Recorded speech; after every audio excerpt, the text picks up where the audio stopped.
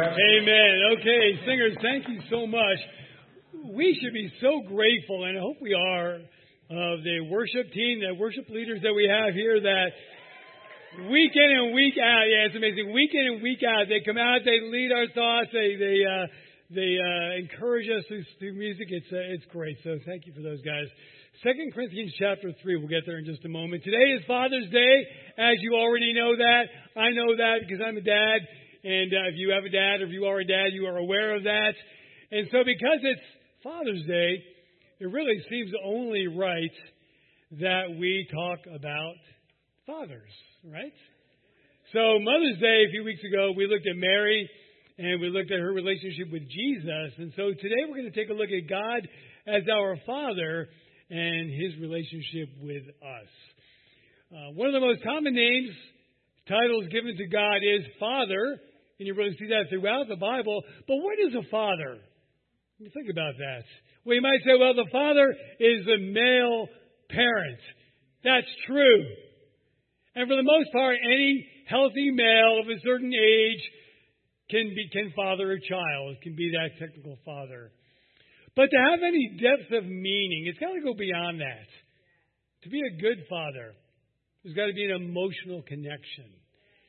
Going way beyond the physical, into the realm of that, that closeness. And it's not just creating a life, but it's really nurturing and it's developing that life. And this is where God, as our Father, really shines. Now, take a look at the scripture. Kofi, can you make sure I'm connected there? Thank you. All right. They're working on it, I'm sure.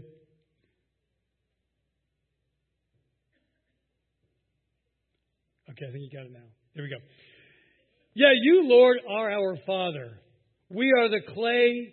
You are the potter. We are the work of your hand. And I really like this image of us being a lump of clay. Now, you may be offended by that. Don't call me a lump of clay. But in the grand scheme of God's creation and God's power and God's glory and God's might, we really are just that little clump of clay. When you think about all that God has done. And it was really God's intention from the beginning that He would be that potter, that He would take your life, that He would mold it and He would create it into something great. You see this scripture right here in Jeremiah chapter 18. This is a word that came to Jeremiah from the Lord. Go down to the potter's house, and there I will give you my message. So I went down to the potter's house, and I saw him working at the wheel. But the pot he was shaping from the clay was marred in his hands. So the potter formed it into another pot, shaping it as it seemed best to him. Then the word of the Lord came to me. He said, can I not do with you, Israel, as this potter does, declares the Lord? Like clay in the hand of the potter, so are you in my hand, Israel. And if you notice what's happening here, the potter is working at the wheel and creating something. But then after a while, the potter notices that there's a problem. And what he was working on was now marred. There were some imperfections. In the Hebrew, this word for marred is shakath. It literally means to be spoiled or to be corrupted or going to ruin. In other words, it was not going to end well for this pot. There was no way to just kind of fix it. And so the potter makes a decision to reform it into something better as seems best to him. Now, this was written at a time when Israel was in a very, very bad place. They were disconnected. They were disobedient. They were rebellious. They were completely estranged from God. And God was desperately, as a good father, trying to pull them back in and get them to really be obedient, to be that family again. And so God addresses all this disobedience and this rebellion. And there was a plan that if the people repented and they refocused, that God would accept them back again, that they would be once again reunited, they would be close again. So this is early in Jeremiah. A lot of us are familiar with the Jeremiah 29 scripture, right, where it says that, God has a plan for us and God has hope for us and will prosper us and take care of us. And He's got these dreams for us. And so that actually was brought out from what we see here earlier, that there was this estrangement. And God always had a plan that we'd be back together again. And I believe what we see here is God not only making a promise to these Israelites that if you repent, if things change, then I'm going to reform you into something great. But I think it's a promise that also extends to us. That we, marred by sin, the corruption of the world, destined for ruin in our sinful states, can be reformed and be reshaped into something better, as seems best by God. And that's really where Jesus comes in. We see the scripture, I love this one, in Romans chapter 8. And we know that in all things God works for the good of those who love Him, who've been called according to His purpose. For those God foreknew, He also predestined to be conformed to the image of His Son, that He might be the firstborn among many brothers and sisters. And those He predestined, He also called. Those He called, He also justified. And those He justified, He also glorified. This is our call to be molded like clay into something better, into the likeness of Christ. And as the potter, which God is, He's always forming two things in us. We're going to take a look at those right now. The first is a soft heart. Of all the things that make you, you, the heart is the most important. I know we look at ourselves and you say, well, no, I'm an artist. My hands are most important. Or maybe Riley would say, no, I'm a runner. My feet, my legs are most important. We all have those things that we think because of what we do, that they are the most important. But really, from a physiological perspective, I think your heart is probably the most important. Because when it goes, you go with it. And it's so important that God strategically put it right in the middle of your body where it's afforded the most protection. And besides pumping blood through everything else to make all those things work, we also consider the heart as the center of our emotions. Right? And so when we're talking about things that we want to do, we say, my heart was really in it. Or maybe if it's something that you didn't want to do, you say, my heart wasn't in it. Or if there's something really important that we want to learn, what do we often say? I'm going to learn it by heart. I'm going to memorize it by heart. So in other words, there's a deep connection with those things that we are really strong about. The subject of the heart is addressed in the Bible more than any other topic. More than sin, more than service, more than obedience, more than belief, even more than worship. And the reason is that all of these things get their value, get their meaning from the heart being in the right place. And so if the heart's not in the right place, you can worship all you want. You can pray all you want. You can try to deal with sin all you want. You can do all the things that we know to be right and good all you want. But if your heart is not engaged, they're going to come to nothing and you'll very quickly give them up. So that heart is so important. When the heart is in the right place, everything else typically follows suit. God is big on the heart. And God is big on protecting the heart. But Satan is also really big on the heart. Not in protecting it, but in destroying it. And Satan knows that if he can deaden and disable your heart, then he can effectively foil the plan of God. Because Satan, being very smart, knows that if I can just disengage the heart, they can spin their wheels all they want. They're not going to go anywhere. And so let me attack the heart. And that's typically where he goes. He goes right for the things that really affect your heart the most. We are created to follow God with our hearts. And everything else is built around that. So by taking out your heart, the enemy really and effectively takes you out. But that doesn't have to happen. We have to see our hearts the way God sees them. And value our hearts the way God values our hearts. And mature through them. There are two voices that ring in your ears every single day. One is from God, and one is from Satan's. We have to see our hearts and listen to the voice that God is shouting to us. There may be many mouthpieces in terms of how these voices come into us. But there's only two voices. And it's imperative that you listen to the right voice. One voice says, you're a mess. Your heart is bad. You're bad. And you'll never be any different. That one is not from God. Don't listen to that voice. That's the one that Satan is trying to just, scream at you every day. There's another voice that says, you were a mess, but I've made you clean. And I've removed that broken, damaged heart, and I've given you a new one along with my Spirit. And I'm with you now, and you're with me, and things are going to be okay. That's the voice you want to listen to. Now, look with me over in 2 Corinthians 3. We're going to begin here at verse 1. Are we beginning to commend ourselves again? Or do we need, like some people, letters of recommendation to you or from you?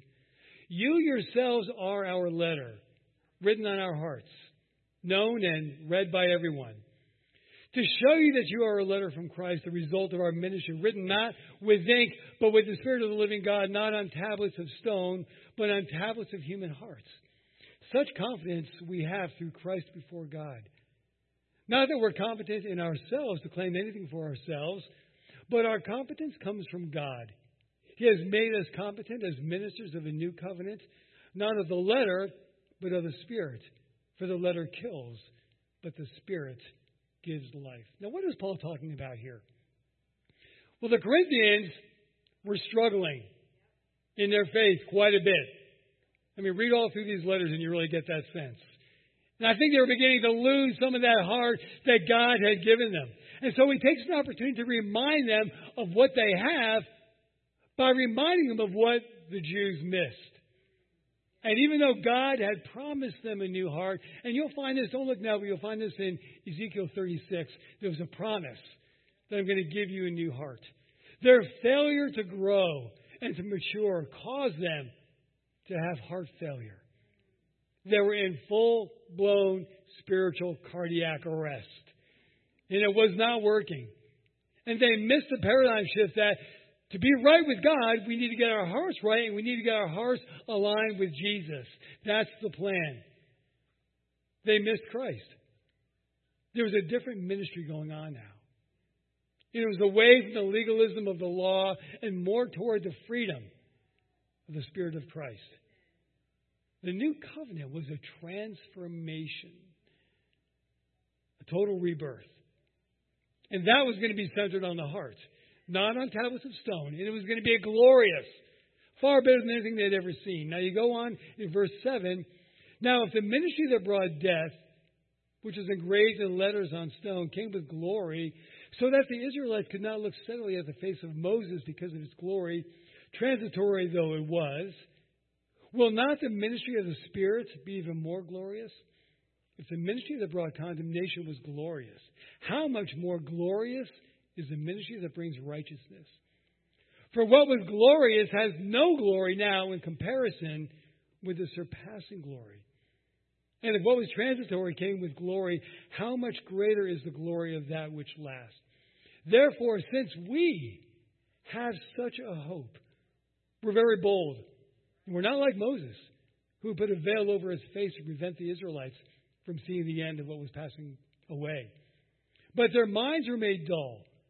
For to this day the same veil remains when the old covenant is read. It's not been removed, because only in Christ is it taken away. And even to this day when Moses is read, a veil covers their hearts. Those who were following the law were missing it badly. And there was a veil that was covering their hearts. And so those hearts were no longer being moved or impacted or inspired or motivated. They weren't growing. They weren't maturing. The heart may have been replaced, but it wasn't functioning well. How well is your new heart functioning? Because when you became a Christian, God gave you a new heart. He took the old one out. You went under surgery, spiritual surgery. You got that new heart. How is it doing? How would you even know? You know by your level of engagement. Because again, those things that we're really interested in, that we really want to do, we put our whole heart into. And so now you look at your level of engagement. How is your level of engagement with your relationship with God? And that's all the things that we know to do, whether it's your prayer time, whether it's your time studying the Word. Is it just like, I got to check in and check out? Or do you look at your time in the Word, your time in prayer, and say, you know what? This is the most important 10, 15, 20 minutes, whatever it is in your day. Because this is the time when I create with the Creator, when I connect with the Creator. How important is that time to you? Because your level of engagement is probably a pretty good indicator of where your heart is. Look at your engagement with the fellowship, with the body. What's it like there? If it's, again, just to check in and check out, that's an indication that maybe I'm beginning to lose heart. Now, if you can look at your relationship with God, whether it's through your prayer, through your Bible study, through your service, if you can look at your engagement with the body, whether it's how deeply you're involved in the relationships, the fact that when the church meets, whether it's midweek or Sunday or family group, I'm going to be there for sure, no doubt. You can look at that and say, if that's strong, my guess is your heart's probably in a good place. Because you'd find a million reasons to not be there if you didn't want to be there. Now, we go on a little further in verse 16. But whenever anyone turns to the Lord, the veil is taken away. Now, the Lord is the Spirit, and where the Spirit of the Lord is, there's freedom. And we all, with unveiled faces, contemplate the Lord's glory, are being transformed into His image with ever-increasing glory, which comes from the Lord, who is the Spirit. And this literally gets to the heart of transformation. And it begins with an unveiling of your heart. God, I want you to see it for what it is. I'm not going to try to cover it. I want you to see who I am, where I'm at, where I'm going. It's taking off everything that's preventing your good heart that God gave you from fully functioning. So if you feel like, man, I'm just not there, I'm not engaged, I'm not, my heart's just not in it, you really need to just stop and say, let me figure out why. What is covering my heart right now? Is it worry? Is it stress? Is it bitterness? Is it anger? Is it apathy? Whatever it is, you know what it is. Whatever it is, and you've got to slowly peel those things away. So that heart that God gave you, that good heart, can beat strong and shine once again. How is that heart? Take off everything that's preventing it from fully functioning. God so much wants you to have a healthy spiritual heart. With that heart, then He can continue to form you and shape you into the image and the likeness of Christ. The other thing that God's always working on is a sharp mind. Look at me in 1 Corinthians chapter 2.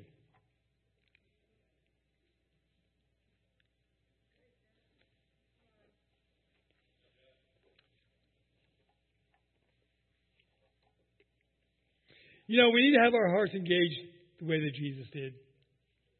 Because your heart is where your passion is found. It prompts us to act. But there is something that prompts your heart. And it's your mind. Input comes into our mind, through our eyes, through our ears. We witness life around us. And we take it all in. And we take in so much.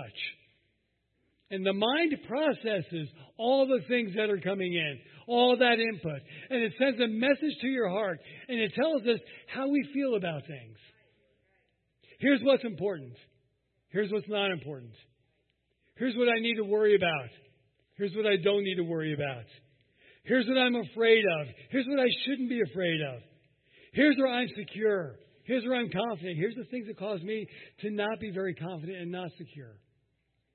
And so that mind of yours is so important. How we think about things is so important, because where we set our minds is ultimately where your heart is going to lead you. And that's where your actions are.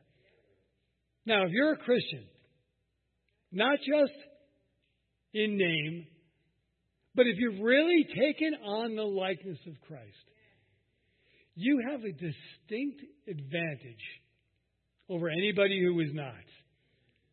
Doesn't mean you're better than anybody else, but there's something that you have. Maybe it's not fully developed that they don't have. In 1 Corinthians chapter 2, I'm going to read one verse, but then we're going to go back to the beginning in just a moment. In verse 16, who has known the mind of the Lord so as to instruct him? But we have the mind of Christ. So what does it mean that you've got the mind of Christ? Does that mean that you have the intellect of Christ? Does that mean you have the perception of Christ? Does that mean you have the intelligence of Christ? There's something we have.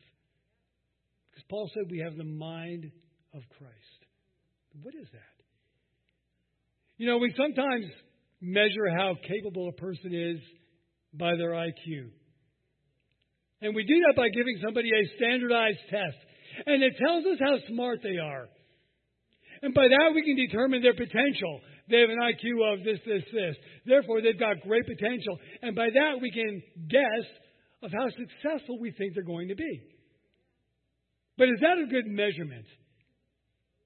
Can we really gauge success by intellect? Because how many really smart people have said and done some really foolish things? Now, all you have to do is look through your social media, and you will see a plethora of really smart people who have paid a huge price for being really foolish. So what is missing from our smarts? It's wisdom. How is that measured? Is there a test for wisdom? There is. But it's measured over time. It's how you do in the long run. It's how things work out. Paul says that we have the mind of Christ. How does that work? Well, there's some good news and some bad news. The bad news is the mind of Christ might not make you any smarter.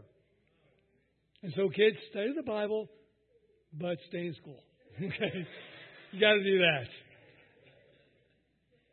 But the mind of Christ, I believe, will make you a lot wiser. And wisdom is all about making right choices and right decisions. Now, look at 1 Corinthians 2, beginning with me in verse 1. And so it was with me, brothers and sisters. When I came to you, I did not come with eloquence or human wisdom, as I proclaimed to you the testimony about God. For I resolved to know nothing while I was with you except Jesus Christ and Him crucified. And I came to you in weakness, with great fear and trembling. And my message and my preaching were not with wise and persuasive words, but with a demonstration of the Spirit's power, so that your faith might not rest on human wisdom, but on God's power. Now, it's very interesting for Paul to say this, because if there was ever anybody that could boast about how smart he was, it would be the Apostle Paul. He was very well educated, trained by the best teachers of the day. And so people would look at him and say, but you're a genius. What are you talking about? But he didn't come to impress them with his intellect. He came to them with the only thing that's going to have any lasting value in your life. And that's a demonstration of the Spirit's power in his life through the cross. He said, look, I could share with you, and he probably could have rattled off all of the teachings of the Old Testament. But he didn't. He said, I know one thing, the power of the cross and how that works in my life. I love the video that we saw earlier. You know, here's a guy that was ready to just fight tooth and nail that he was right. He took a look at the cross. He said, I can't argue with that. I'm done. End of game. And that's so true. Let me tell you, when you really get the cross, there's no more arguing. I mean, it's just futile. It's stupidity. So Paul says, you know what? I'm not going to talk about all the things I know, and he knew a lot, but I am going to talk about the thing that really matters. And that's the wisdom that I have in life The way that God has sharpened my mind through the cross. I may not be smarter than I was prior to the cross, but I'm a whole lot wiser than I was now because of the cross. The cross is an amazing thing in your life. There's two things that we get when we understand the cross. And we get them both at baptism. Forgiveness, a clean slate. And then you get the indwelling measure of the Holy Spirit. What does that mean? That you've got a piece of God that lives with you. And that's an amazing thing because that's the part of God that molds and shapes you. You think, well, I'm molded and shaped when I read the Bible. Not necessarily. A lot of people read the Bible and it doesn't mold and shape them. You know what molds and shapes you? It's that power of the cross. And then you read the Bible and then that works together. You can't just say, I'm going to read the Bible and be molded and shaped by Christ. You've got to have something that's working deep inside. And that molding process opens up your mind to clear thinking and clear decision making. And that's where your mind becomes sharper. In verse 6, we do, however, speak a message of wisdom among the mature, but not the wisdom of this age or of the rulers of this age who are coming to nothing. No, we declare God's wisdom, a mystery that's been hidden, and that God has destined for our glory before time began. None of the rulers of this age understood it, for if they had, they would not have crucified the Lord of glory. However, as it is written, what no eye has seen, what no ear has heard, and what no human mind has conceived, the things God has prepared for those who love Him. These are the things God has revealed to us by His Spirit. The Spirit teaches all things, even the deep things of God. You know, I became a Christian in 1985, not knowing anything about my future. But I did know the kind of life I wanted to lead, the kind of marriage I wanted to have, the kind of family, the kind of ministry, the kind of life. And it's far from perfect. But God has given me those things. Not because of anything I am, but because of that Spirit that lives in me. And he goes on just a little further. For who knows a person's thoughts except their own spirit within them? And in the same way, no one knows the thoughts of God except the Spirit of God. What we have received is not the spirit of this world, but the Spirit who's from God, so that we may understand what God has freely given us. And this is what we speak. Not in words taught by human wisdom, but in words taught by the Spirit, explaining spiritual realities with Spirit-taught words. The person without the Spirit does not accept these things. They consider them foolish, and they can't understand them, because they're discerned only through the Spirit. The person with the Spirit makes judgments about all things, but such a person is not subject to merely human judgments. For who has known the mind of the Lord so as to instruct him? But we have the mind of Christ. God has given us an amazing opportunity to soften our hearts and to sharpen our minds.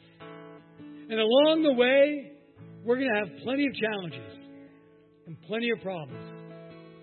But the good news is we have answers, and we have solutions, and we have hope.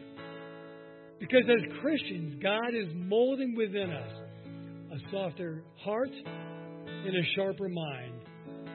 And God does all that because He's an amazing, amazing, and good Father.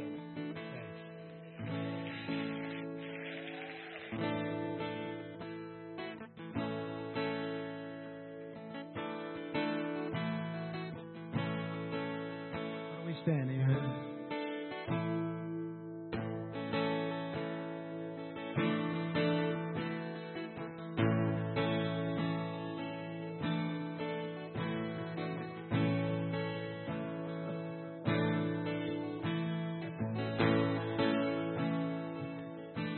with arms lifted up.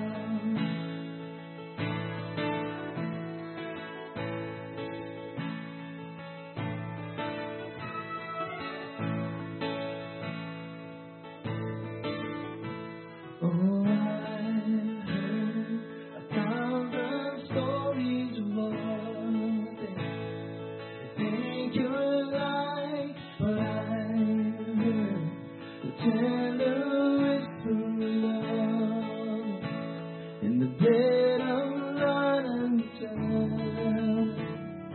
that you're here and that I'm never alone. You're a good, good Father. It's who you are. It's who you are. It's who you are, and I'm loved by you. It's who I am. It's who I am. It's who I am. Oh, when I see many searching for answers, far and wide, but I know that you are searching for answers. Only you provide, 'cause you know what we need before you say a word. You're a good, good Father. It's who you are. It's who you are. It's who you are, and I'm loved by you. It's who I am. It's who I am. It's who I am, and you're a good, good Father. It's who you are. It's who you are. It's who you are, and I'm loved by you. It's who I am. It's who I am. It's who I am, because you are perfect in all of your ways. You are perfect in all of your ways. You are perfect in all of your ways. You are, 'cause you are perfect in all of your ways. You are perfect in all of your ways. You are perfect in all of your ways. You are.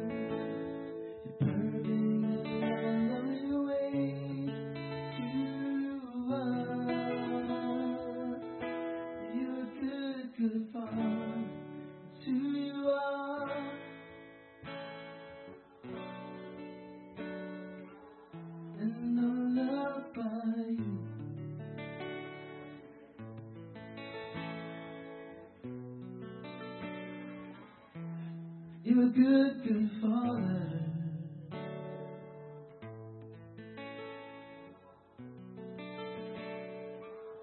And I'm loved by you.